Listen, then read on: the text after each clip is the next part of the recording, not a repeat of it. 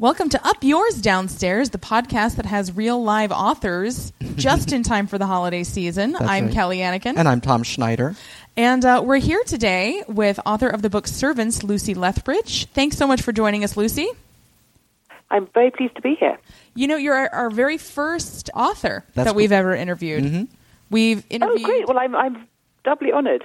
Yeah, we've interviewed a Titanic expert. Right. And that's, I think, been the extent so far, which was fascinating. But, you know, he didn't write a Great. book, so... Yeah, so we've both read the book, which is wonderful. Right. It's beautifully written. Yeah. And the research is really fantastic. Yeah. Thank you. Well, and that sort of leads to the first question that I had, which was, first of all, what inspired you to write it in the first place? And then what was sort of that process like? Because there's so much research in there that, you know, I just imagine that and I just don't even know where you would get started, you know? Well, it is interesting. In fact, my initial plan, quite a few years ago now, was in consultation with my publisher, was to write a history of 20th century Britain looking at domestic technology, looking at machines like dishwashers and so on. And in the course of my research, I realized that, of course, actually, the biggest mark of change is not the machine; it's labor, it's the servant. And it seemed to me, as I was doing it, that I struggled to make the machine idea work properly, but it seemed to me that servants, the idea of servants, touched absolutely everything about British history, and indeed not just British history, but actually middle-class history all over the Western world, is that it touched on labour, on work, on class, on deference, on changes in technology in the home, on family life, on architecture. I mean, there was virtually nothing that the aspect of servants didn't touch.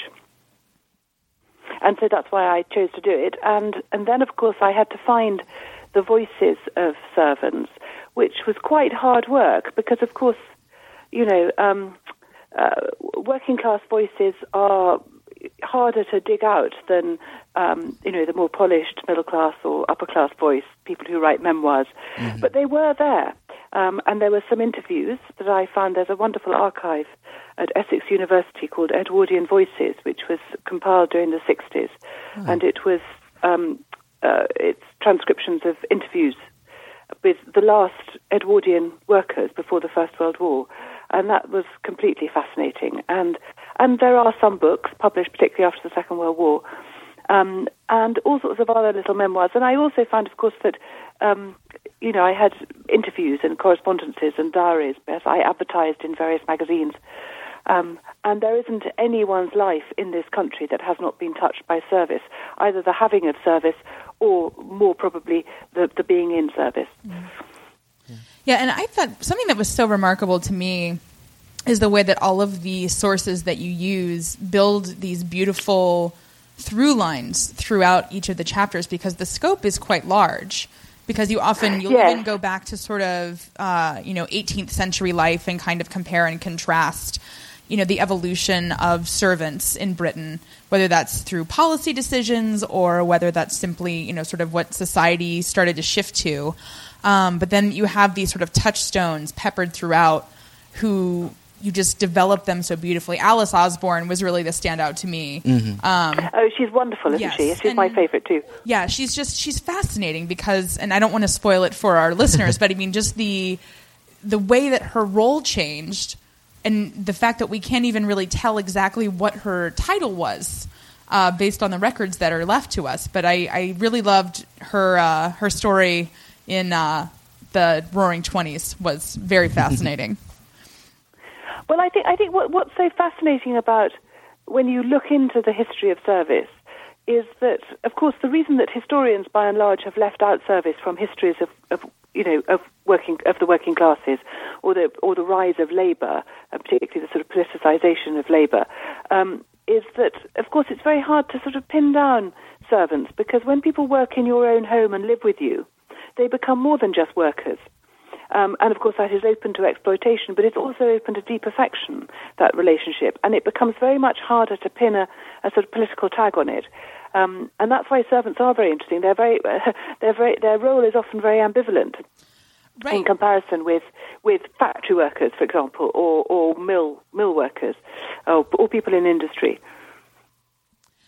So we have some questions that were submitted from our listeners, who we call our cousins. It's all a very Downton Abbey thing, where it's all about the cousins. Yes. Cousin Allison wants to know how much racial and ethnic diversity existed among servants. It doesn't seem like there was much, but then it seems like some people returning from colonial postings might have brought their native servants to England. And if so, what would happen to the children of those servants? Would they go into service in England themselves? Well, I think that there wasn't much diversity is the answer, because, I mean, to take the first part of the question, because there wasn't very much ethnic diversity in the country itself. And so you would be less inclined to find people of other ethnic backgrounds in service. Although there had been a fashion in the 18th century for young black boys from Africa who were usually brought back from slave plantations, and they were quite fashionable as as page boys. And one or two of them in the 18th century became quite important figures. But that's a sort of niche area, so tiny as to, I think it doesn't really constitute a demographic. It's just an interesting aspect. But no, the answer. But the colonial aspect is a very interesting one. I didn't find any particular accounts, written down accounts of people bringing back colonial servants. But servants were used, particularly in India, by the British as a symbol of domestic superiority, because the Indians themselves were, as you I'm sure you know, are very rigidly caste bound, and so rich and aristocratic Indians had enormous numbers of servants, and one of the ways the British sought to impress the Indians was to have these vast households of servants. So there are many, many accounts of these, quite a sort of modest British official in India would have a household of maybe 30 or 40 people, which would have been unthinkable for him at home. But it was a way of imposing a sort of domestic superiority on the Indians themselves. It was a bit of flash. Mm-hmm. But I didn't come across anyone bringing anyone back. Although, having said that, in fact, actually, I have a friend whose father was the BBC correspondent in India in the 1970s, and he brought one of his servants back. Oh. And the servant then became a curry millionaire in Birmingham and is now vastly rich. And his children, and one of his children is an MP. So it wasn't. So even as I say that, it wasn't something I covered in the book, but I actually have first-hand experience of that happening. But later in life, I mean, post colony. Yeah, it's much easier, I think, for that kind of thing to happen once you get past World War II. Absolutely. Yes, I think so. Yeah. We have a bit of a follow-up question about the diversity question there from Cousin Allison. She's curious about how often Roma or travelers were brought into service. And she's thinking specifically of the Lady Julia Gray novels and how much of the Roma ladies' maid and her relationship with Lady Julia was. Well, I have to say, I never encountered a single example of... I mean, they wouldn't have been called Roma. I think we'd have called them gypsies, Romanes. Because, of course, they were travelling. And one of the points about service is that it's a sort of, it's a commitment to one place. So I have to say I didn't come across any examples at all, and would be surprised if that was a very plausible scenario, that you would have a Romany servant. Yeah, so probably artistic license there in that case. I think so, yes. And there was a great, and I don't know when this novel was written, but there was a great sort of romance around gypsies before the Second World War, and there was a lot of songs about them and a lot of interest in old Romany culture, and it may emerge. It may be, if the book emerges from that period, that may account for a sort of romantic license on that. Okay. We have a question from our cousin Laura, and she asks about bullies. She asks, how did servants deal with other servants who were mean to them, considering they live in the same house? And was it tattling if you told them a lord? Well, I think in a house like Downton Abbey, you would never go straight to your to the top employer, as it were, to Lord Grantham or Lady Grantham. You would go to the housekeeper, because the housekeeper, as it were, was your employer. She was the top of the servant pyramid, and so if you really felt that was the case, and I certainly think it must have happened, because in communities where people are living together, bullying does happen, doesn't it? Relationships get fraught. But I think the idea of bullying in the sense that we understand it today would not have quite operated in the, say, 20s as it does now. I think people would have been less sensitive to how dreadful it was, which isn't to mean that it wasn't awful to be bullied, but I think that you would perhaps not have. People felt they had to be more robust; they had to accept it. It was part of the sort of hierarchical life, and I'm sure it was the same in offices or factories as well. It was part of the price of hierarchy, and that when you got to the top, you bullied someone in your turn. But yes, it would have been the housekeeper's job to have dealt with that. Good to know. So if we have any complaints, we'll go straight to Mrs. Hughes. That's right. Cousin Krista asks what the career trajectory would look like for a young girl starting out in the scullery who eventually wanted to become the head cook of a large manor home, or what it would look like for, say, a boot boy who aspired to be a butler or the valet to the master in a large house. And were these leaps even possible? If you started out at the very bottom, could you eventually work your way to the top? Yes. In fact, it was the only way. All butlers, as far as I can... No one goes in as a butler, and no one goes in as a cook. Everyone goes in as... It was considered a sort of ladder of training. So it was always the case. The cook has always been a kitchen maid, and the butler has always been a boot boy. I think that would have been perfectly normal. Margaret Powell, who I'm sure a lot of your listeners will know about, who's wonderful memoirist. She started as a kitchen maid, and rather like Daisy in Downton Abbey, she learns from the cooks for houses where she works until gradually she inches up, and then she becomes a cook in a small household, an undemanding household, and she builds up her skills there. And so gradually she moves on and up the ladder. It required a degree of commitment, but many servants were very careerist. Because if a cook in a house like Downton Abbey earned a great deal of money in comparison to other women workers of the time. And a really expert cook would be hugely in demand. Female cooks never earned as much as chefs.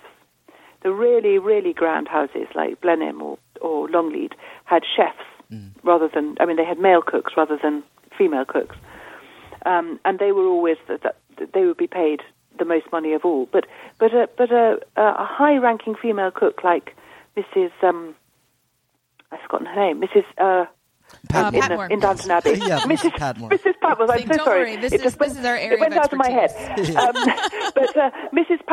Patmore is she would be earning enough money to look after herself in old age, to get a pension, so on, and that was really valuable. She would be sought after, and in fact she is, isn't she? By the American cousin, Yep. who tries to lure her away, or is it Daisy? He tries to lure her away. I can't remember. Well, it's Daisy. That's right.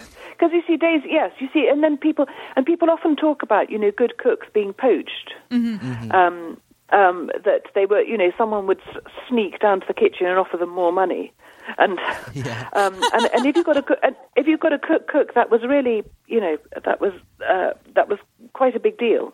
Yeah, well, and I think that's interesting too, because I think sort of why Cousin Chris is asking that question is it's strange almost to think of service as like this upward mobility situation when it seems to us as almost a symbol of like the class structure and the sort of ceiling to what you could get, but it was you could actually, there was advancement in it. It wasn't just a static, lifelong thing. Yeah, and I mean, I think that's one of the downsides to a show like Downton Abbey, where there's a very limited scope where they can show that kind of mobility. Like, you see somebody like Thomas who starts as a footman and he becomes the under butler, but, it's a television show and they kind of need to keep everyone more or less where they are. Right.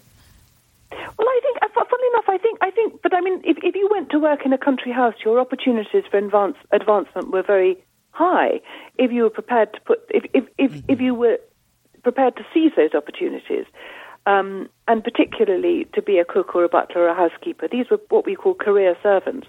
I mean, you have to sort of remember that for most of the flourishing of domestic service, something like 90% of servants were employed as single-handed servants in kind of lower middle or middle-class households. So, and their opportunities for advancement were small. I mean, there wasn't a career ladder. But in these country houses, there was a very recognised ladder of advancement that would take you up the trail. And if you were a butler, a butler earned the same, if not more, than a provincial bank manager. Mm-hmm. Yeah. I mean, what he didn't have, and this is the curious thing about servants, is servants don't have social status. They only have social status in the servants' hall. Outside the servants' hall, they have no status. They're considered servants. Mm-hmm. And they're despised by top and bottom. Mm-hmm. But within the servants, but if you're prepared to put up with that, and you don't mind, then the servants' hall, it's a high-earning place where expert skills are valued. Mm-hmm.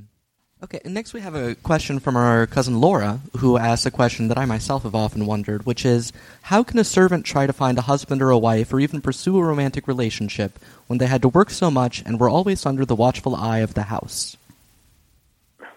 Well, I think it's very difficult. I mean, and again, this is the difference between the big houses and the middle houses. Mm. So those servants who are lucky enough to be employed in a large country house had much more opportunity because they met men. They met footmen and people came in and out and visiting valets and so on like that. There was a through flow of possibilities, and they could go to the village, and there were village dances. I mean, it wasn't encouraged, but it was there. Whereas, again, I think that the really awful thing was to have been a single-handed servant, a young servant girl. And there was a wonderful survey published in 1916, which was by a social worker called C.V. Butler, who asked servant girls, thousands of servant girls, to fill in questionnaires, and all of them say that they don't mind the work, or they mind the work less than the loneliness. They never meet any men, and marriage is escape, and there is no way out but marriage. And Margaret Powell says that, and Margaret Powell, of course, marries the milkman, who is the only man she ever sees because he comes regularly to the door with the milk. Mm-hmm. She never meets anyone else. And so I think it was terribly difficult. But in the large country houses, it was there was a whole sort of setup. There were servants' balls, there were village dances. It was far easier, and of course there was much more space for married quarters. So if you did get married, you might be given a cottage in the grounds, or and so on. Excellent. Yeah. Cousin Allison has another question. She asks, while she realizes the scope of the book is from the 19th century to modern times, she wants to know, how did service in the 19th century differ from previous eras? And what effects did the Industrial Revolution have on service, both in terms of offering employment alternatives and how technological advances changed the jobs themselves? And then she also wants to know if there were jobs and positions that were phased out or transferred from being performed by people employed by a house to being performed more by an independent contractor. We have very, very curious cousins with a lot of questions for you. Okay, well, the first bit, I think one of the really fascinating things about domestic service, in the sense that we understand it, is this, the kind of one might call period television drama idea of service, which is the kind of mobcat maid, the butler, the Madam will see you now, all that stuff, is really a Victorian invention. It didn't exist before the Victorians, or hardly, and certainly not in that form. The Victorians invented a sort of separation of work and family within the home. And this comes about, there's a huge amount of reasons. One of them is the rise of evangelism, and also the rise of the middle class, which is a direct response to the Industrial Revolution. You get a kind of middle class, a huge expansion of the urban middle classes. Among many of the things is the features of this period is that work becomes removed from the home. So men, for the first time, for example, who work, go out to work in offices. And this is unheard of. This is not an 18th century idea at all. In the 18th century, you either didn't work at all because you were a gentleman, or you were a manual labourer. The sort of middle class idea of working in an office, of going out, sort of removes work from the home. So the home becomes a sort of sanctified place. The family becomes sanctified, represented entirely, particularly by Queen Victoria and Albert and their own family, which is essentially a sort of middle class construct. And so what you get is the Victorian invention of a home that has two communities within it. So it has a sort of below-stairs world with kind of servant steps, basements, back corridors, back stairs, tradesmen's entrances, all that kind of thing, and that belongs to the workers. And then you have the family enshrined in the main house. And Victorian architecture echoes this. In 18th century architecture, Georgian architecture, servants and their masters live on the same floor, often in the same bed. They're all jumbled up together. The Victorians imposed this sort of separation. And Victorian houses, I'm speaking from a Victorian house in London now. I have a flat in it. But, the whole house is set up to be sort of separate. There's a basement entrance, there's a back entrance, there's back stairs. And it's very much, this house is built about 1880. And it very much reflects this idea that the middle-class home had to be sort of facilitated by a working community within it that the family wouldn't want to see, that was separate. And so that's the first thing. That's what.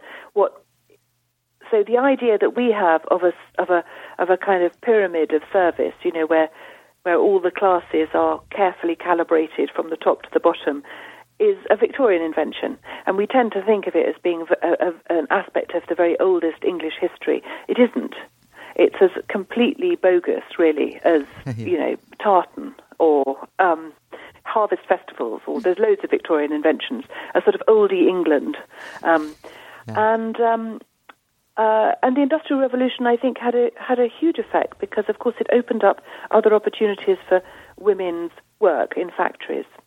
And later on in clerical work and as secretaries and so on, that made service much less appealing to them. And then you get what came to be called by the middle classes anyway the servant problem, which just meant that they couldn't get enough of them. And so that changed. So by the 20th century, there is a sort of feeling that this world, this created Victorian world, is really just about to end. And people have to start thinking about how they're going to face this change. And that's then for the first time the British really look at technology and household technology and see how they can use it, because they realise that they're living on borrowed time. Yeah, it's fascinating how long it took for the older country houses to adapt and to really embrace these new technologies, because the perception was that it was very middle class to switch from candles to gas, for example. And that the elbow grease of the servants had something to do with the honor of the house, and that was fascinating to me. Well, I think, and it still goes on. I mean, there is a great aesthetic cult in this country of discomfort, and I can tell you that with some feeling, because I have stayed in country houses where they are absolutely freezing, and there is a disdain for the sort of technologies that you would take for granted in the States. It is still considered a bit suburban to have a sit-on lawnmower, or I mean, there's loads of areas where, I was going to say, because it means you don't considered that here as well. Wow. Oh, really? Oh, well. It's just a sort of, because it means you don't have lots and lots of gardeners to do it to push lawnmowers for you, and of course people don't articulate this to themselves. But aesthetically, we have aesthetic here which we find very pleasing, and it is very pleasing, and it's very attractive, and it exports beautifully around the world, but of sort of shabby chic, which is a sort of cult of oldness, of things being inherited rather than bought new, and all that is part of it. I think all this is part of this disdain for household technology, which suggests a kind of absence of real labor. Yeah. Well, I mean, that's, Downton Abbey wouldn't exist if it wasn't for all that stuff. That's true. Yeah, no, absolutely. Yeah. Nor would we have this podcast. It's a marriage of the old and the new over here. Next, we have a question from cousin Isela, and I apologize to her if I'm mispronouncing her name. But she wants to know, was there genuine affection between the downstairs staff and the upstairs adults and the upstairs children? And did up and downstairs children ever develop real friendships, or did the class differences keep it more on a servant/served basis? Well, I think there was real affection. I mean, what I found... one of the reasons I was particularly interested in this book, if I could just be a bit personal, you see, is that when I was a child, my grandparents had a cook that they had been with them since 1927 when they got married. And she was very much, she was to say she was a feature of our childhood is an understatement. She was absolutely part of it. She was there all the time, and they were three old people all living together. But she had been employed by them when they were very first married, and she'd been in service at a place called Dunster Castle, which is a huge sort of Downton Abbey-like place, when she was from about 13, before she went to my grandparents. And my family always spoke of her with love and looked after her, and certainly she was very protected and loved. But she never, and this was an embarrassment to me as a child because I was of a different generation, she never ate with us, once. Mm-hmm. And I find that difficult because I'm of a generation that finds it hard to imagine that you can be fully friends with someone and not sit down to eat at the same table with them. Mm-hmm. It seems to me extraordinary. But that was my grandparents' generation way, and it was her generation, Blanche's generation's way as well. And so what I often found is that when I was doing my research is that employers will very often talk about loving their servants, and employers will often say, "Oh, we absolutely loved each other, but she was my best friend." But you never, ever, ever, I never read any servant saying that. Mm-hmm. Yeah. Because I think that the essentially, although you can have affection and certainly you can feel very looked after, that essential equality is missing. That it's just not there. It's not there in the relationship, which isn't to say that some people didn't cross that divide. I would suspect that in the very large houses like Downton Abbey it happened rather less because there was a whole sort of system of deference there. And I did find some very nice little stories in more middle-class households where people were thrown together in a much smaller space of really great affection. But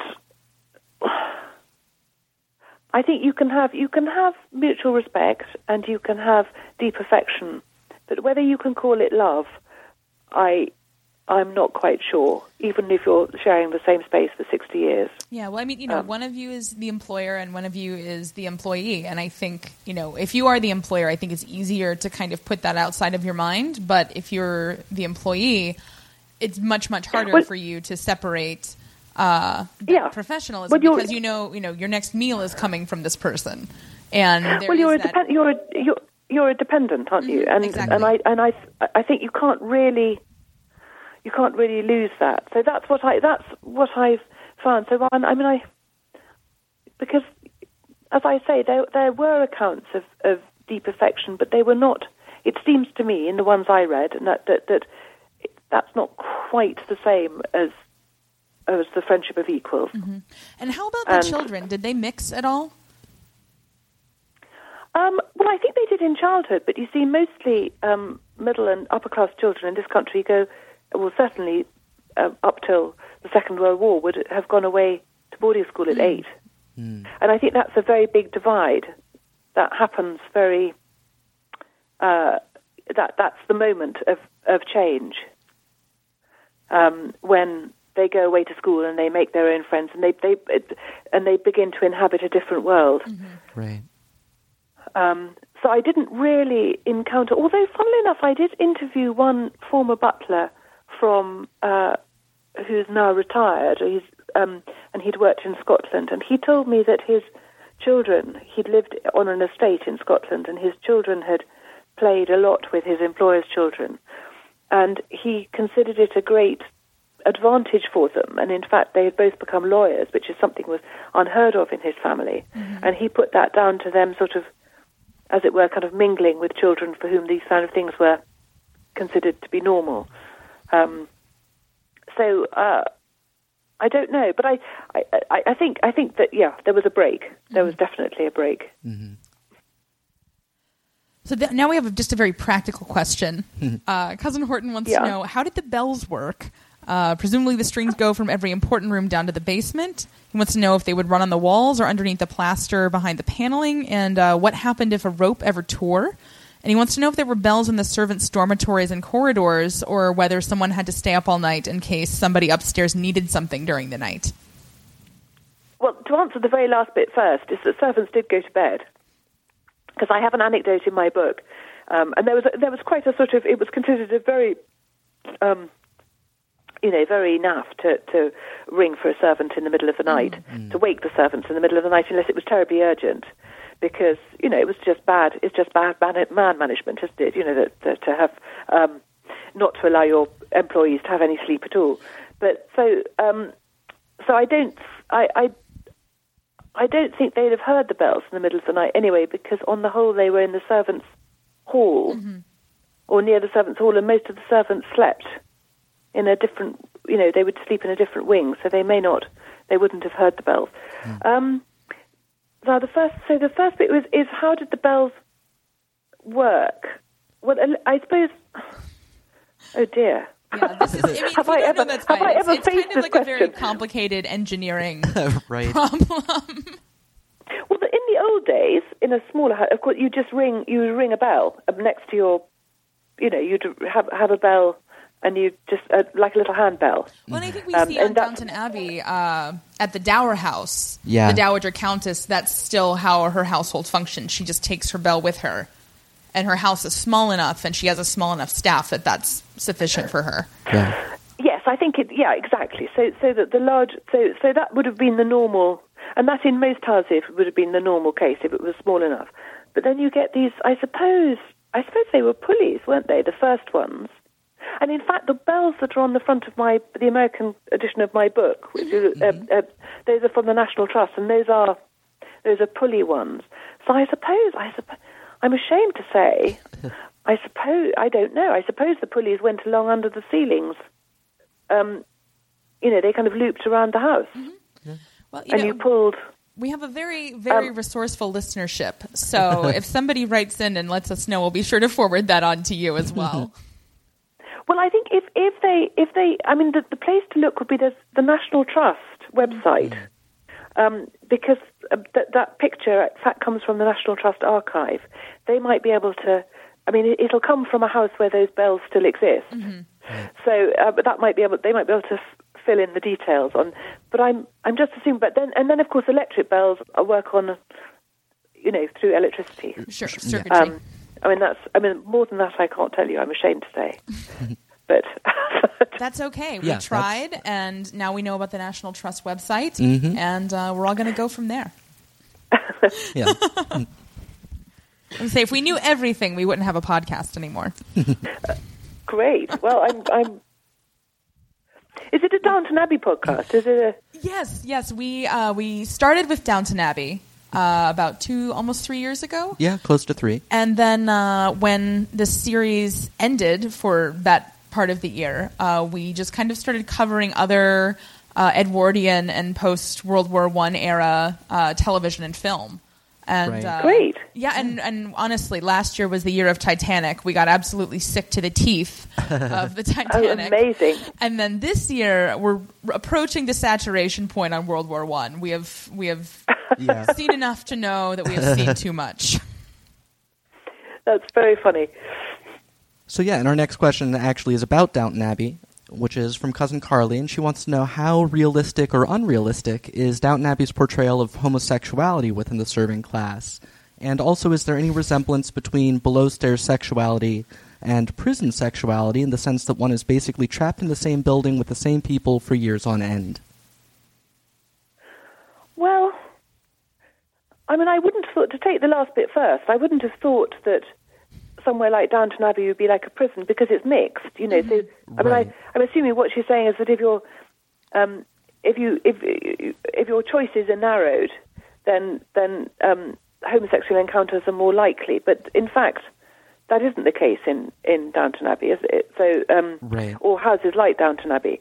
So I don't think that would work. I think the question of prison sexuality is actually divorced from the concept of how they portray homosexuality. I think she just means in general it's the same group of men and women kind of seeing each other all the time. But as you say, I mean, they do have tradespeople coming in and out, and they do have a very robust social life, what with the cricket match and all the things that happen in the village. Well, it must have happened a lot. I mean, of course, people did have a different view of sexuality there. I mean, they didn't.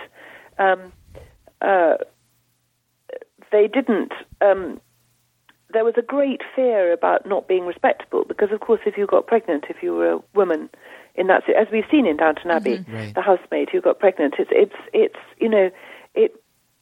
instant dismissal with no references and really no options at all. So it was a very, very frightening thing.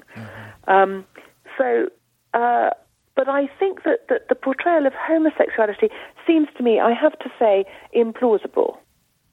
In the Downton Abbey, what was it, a couple of series ago, because simply because I think that although of course there was homosexuality, why wouldn't there be? There is, you know, but I think the attitudes that are shown towards it by Lord Grantham, I think, seems to me to be unconvincingly modern an attitude. I cannot imagine someone of his type, or the type that he is represented as being, in whatever it is, 1912, having that liberal attitude towards homosexuality. I think it was criminalized. It would be another 55 years or something before it's decriminalized. I think that seems to me to be unlikely, but I think that that's a sort of modern poetic license. Julian Fellowes he's trying to represent a sort of he's trying to very hard, and I think perhaps a little too hard, to represent the English aristocracy at the time as being much more liberal than they actually were. About all sorts of things. Well, they're terribly nice, aren't they? On the whole, they are. and I think in many ways that's Julian Fellowes' particular agenda, is to sort of rescue the English upper classes from the kind of from the black hole of criticism into which they our podcast. Really, we refer to him almost exclusively as Baron Julian, and. No, I mean, he's definitely got that agenda, and I mean, it's something that we've discussed, I think, both on the podcast and amongst ourselves as fans of Oscar Wilde. But if you look at sort of, and that's not very far back from where Downton Abbey is, I mean, there just wasn't even a word for homosexuality at that point. It was not viewed as a choice you would make in lieu of having a wife and children, necessarily. And I mean, I'm sure It was simply sort of unmentioned, and in fact, I think, if anything, he gives the... Rather characteristically, Julian Fellowes gives the butler and it's the other footman, I can't remember his name, the one who Jimmy Kent. Yeah. The very good-looking one. Yeah. Yes. He gives those two, doesn't he? The kind of prejudiced intolerant attitudes. Yeah. And I think that's slightly typical of Julian Fellowes, that he, as it were, sort of lets off the upper classes are fantastically sort of liberal and modern thinking, and below stairs they're prejudiced and narrow-minded. But in fact, actually, that attitude would be much more prevalent right through the system, right through the classes, I think. Right. Yeah, it would have been tough for us to go on watching the show if Lord Grantham had had him, sent off to prison, though. So I think he had to. Yeah, he did have to kind of. Yeah. Nobody wants to watch the reality, I don't think. No, of course not. They want to watch this lovely, and again, it's Julian Fellowes' agenda to remind us of this lovely codependence, isn't it? When everyone looks after each other. Yeah. Absolutely. Yeah. Oh, sorry. It's my turn to ask a question. Cousin Gisela asks another question. She wants to know what happened to servants should they ever get hurt or have an industrial accident, if there was any kind of workers' compensation, or if they got sick and could no longer perform their job. And we saw, I believe it was last season, I think so, in Downton Abbey, that Mrs. Hughes was to be taken care of if she did in fact have breast cancer. But if it was someone who was newer and had not been with the family, I mean, I guess really, is that a likely outcome even for Mrs. Hughes, for the family to offer that kind of support? Well, in a way, they had to. After 1911, the Lloyd George's Insurance Act, you had to, and employers had to contribute towards insurance to cover illness in their servants. And this was considered by many of them an outrageous intervention of the state into their private relationships. And there was a huge fuss about it. But so with Mrs. Hughes, we're talking about the 1920s, aren't we? Correct. So that she yes, I think they would have been morally and legally obliged to look after her, and in fact would have had to taken out insurance to make sure that she was covered by that. But the thing is that we're talking about times that there wasn't really any functioning union for domestic servants. I mean, there was nominally a domestic servants union, but it hardly had anyone in it because no one wanted to employ someone who was in a union. And after a while, they joined the General Workers' Union. You could say that there was some sort of protection there, but it was a very ununionized profession. And so I think you probably would hardly be covered at all. So you would be, to an extent, certainly before 1911, you would have been completely dependent on the goodwill of your employers. But there would have been coverage after 1911. There was coverage, and there was certainly after the war. There was the rise of the Labour Party made things a great deal different for employers and employees, and there was new legislation to protect employees from sort of work injury and so on. I did think it was interesting because having read in the book about the Insurance Act, that's, I don't think, ever mentioned on Downton Abbey. And there's actually a plot line earlier, I think in season 1, where Mrs. Patmore is losing her eyesight. Right. And it's presented as the upper class being very charitable, when in fact it would have been, they would have been paying into the insurance, as would have the servants.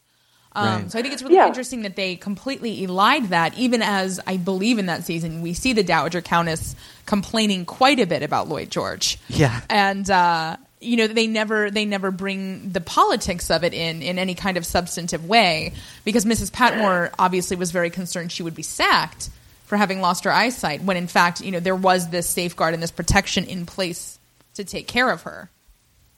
Well, a little bit, yeah. It wouldn't have been very much, but it would have been something. And yes, it's interesting, isn't it? How that I noticed that in that verse, because it was such a big deal in 1911. It was a really, had sort of seismic social ripples, those Insurance Act, because it was seen not only by employers but by many career servants as being a sort of imposition by the state into private lives and domestic lives that was absolutely, just a sort of hideous intrusion. Right. It's interesting that, isn't it? How it doesn't appear at all in Downton Abbey. Yeah. We actually had as our next question, we've gotten into it in the last couple of questions, what your general opinion of Downton Abbey was, and I think we've gotten some idea of that. I wonder, I guess, what I would ask then is what do you think it does well? Well, actually, funnily enough, I think quite a lot of it is quite good, because I think, as I say, he has a feeling, which isn't the same as sort of, I think the details may not quite work, but I think the general feeling works. And I think he's particularly good on Downstairs. It seems to me that Downstairs is much more convincing than Upstairs, surprisingly. I think he sort of... he's quite good at portraying the drama of what it was to go into service, and how it sometimes, that with some people like Carson, it's a sort of career, and with some people it is a sort of desperation, and it's a sort of inescapable, like Paul Daisy, or with others, it's both a kind of it's something that for which there is no choice, but there is also. But there are also possibilities in that big house service, and I think he does that rather well. And I think the characters are much more Downstairs are much more attractive and defined and convincing to me. I mean, I feel that they're much more fully rounded than Upstairs. I don't know about you, but I feel Upstairs feels to me much more like stereotypes or cliches. Right. And I mean, part of the frustration that we have, particularly, I don't know if you've seen Series 5 at this point, but we've seen the whole of it at this point. And, for us, we feel like they've missed a lot of opportunities Downstairs, particularly with the social upheaval that came after the war, to really tell some interesting stories. And they're going back to this sort of very soapy well. And we won't get into too many specifics just because not all of our listeners have seen it, since some of them are waiting for the American airing. Right. But, there's that piece of it. And then, it feels like with sort of the elevation of Branson from being a chauffeur to being, pulled into the fold of the family. And there's that is the most...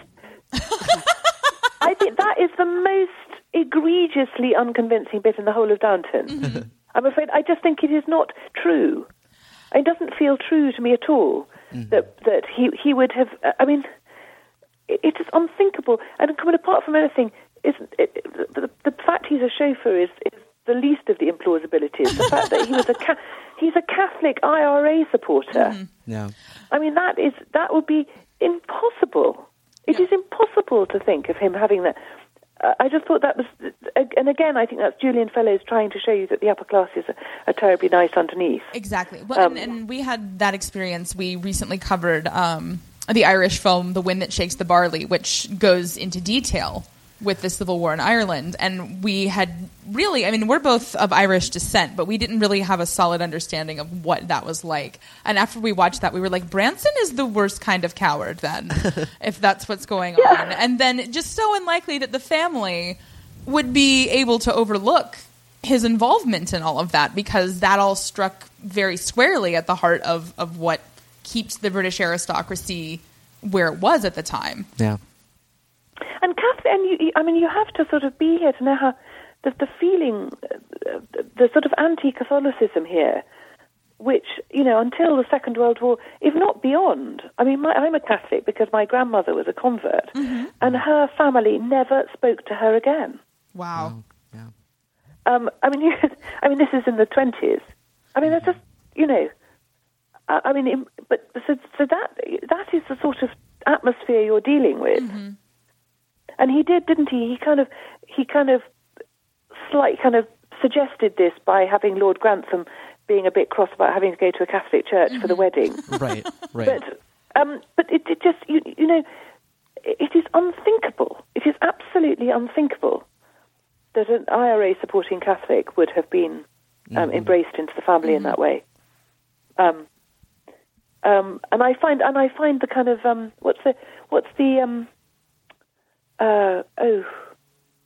Lady Mary's the cousin who's come to live with them. Oh, Lady Rose. Yes. She's a pretty, and she's obviously supposed to be a flapper and things, but she just doesn't feel real to me as a character at all. She doesn't feel to me anything like as real as Daisy. Agreed. Yes. Or even Anna and Bates, who aren't that real, but they seem a bit more real than her. Definitely. No. So then this is our final formal question. And then, if we want to keep chatting, we can keep chatting or move on to something else. But we're curious if there are other films and TV shows set in the Edwardian era or really, kind of at any point during the scope of the book that you think are especially good portrayals or that you just particularly enjoy. Well, I think Upstairs, Downstairs, the old Upstairs, Downstairs of the 70s, was really good, and it had. And what's interesting about it, it was written, or devised by Eileen Atkins, who's a great actress, and Jean Marsh, I think. Jean Marsh, that's right. And their families, both of them had fathers in service. I think they were both butlers, and it seemed to me that because they're closer to that world. I mean, they're closer in generation to that world. It was just superb. I thought that that portrayal is absolutely brilliant. I think, and much more. I don't know, much more sort of rounded and vivid. Well, I wonder, it's a bit closer in terms of when it was produced to that era versus now when it everyone has really evolved in a very different direction. I think. And also, I think it's less concerned to stress to its viewers how liberal we are. Mm-hmm. I mean, there's less of that. I mean, it is simply portraying a world. I mean, I don't think it doesn't feel, and I think this is maybe something to do with we have a kind of uneasy attitude towards history now, in that we're less inclined to allow it to be what it is, and we're more uncomfortable about its areas that we find uncomfortable. And I think then they just let it be what it was. They let the past be how it was. And they leave it to the viewer to decide. Yeah, they say this is how it was. Mm-hmm. And I think now we're rather busy, kind of. Well, it's rather like the sort of attitude towards homosexuality in Downton Abbey. We're busy trying to stress how we, the producers of this program, do not share this view. Mm-hmm. And so we end up saying that making history like as history wasn't. I mean, and so I think that's Upstairs Downstairs. I think is a very good portrayal of that. There's a film I absolutely love, which I don't know if.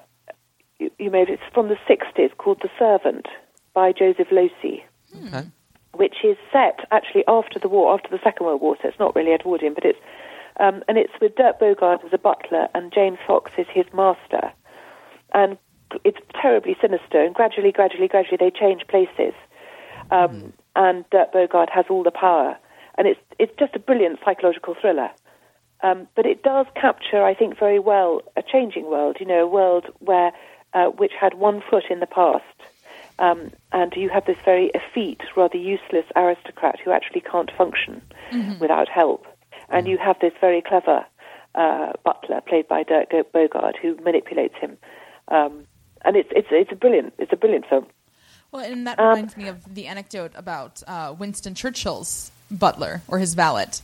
Even late in his life, he can't even dress himself at all. Here's this huge man who's changed the course of history, and he still needs every piece of his clothing to be put on him.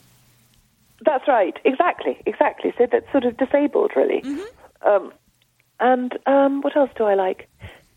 Well, there's some very. I don't know. The Forsyte Saga, of course, is one of the great. I don't know if you got that over in the States. That was one of the great sort of 70s series. Yes, very, very popular here, actually. We hear frequently from our listeners that we need to cover it. Yeah.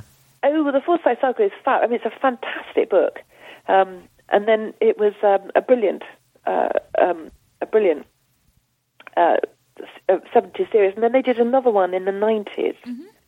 Or even the early 2000s with Damian Lewis, from Homeland. Oh, yes. Playing Soames Forsyte. And that's also rather good.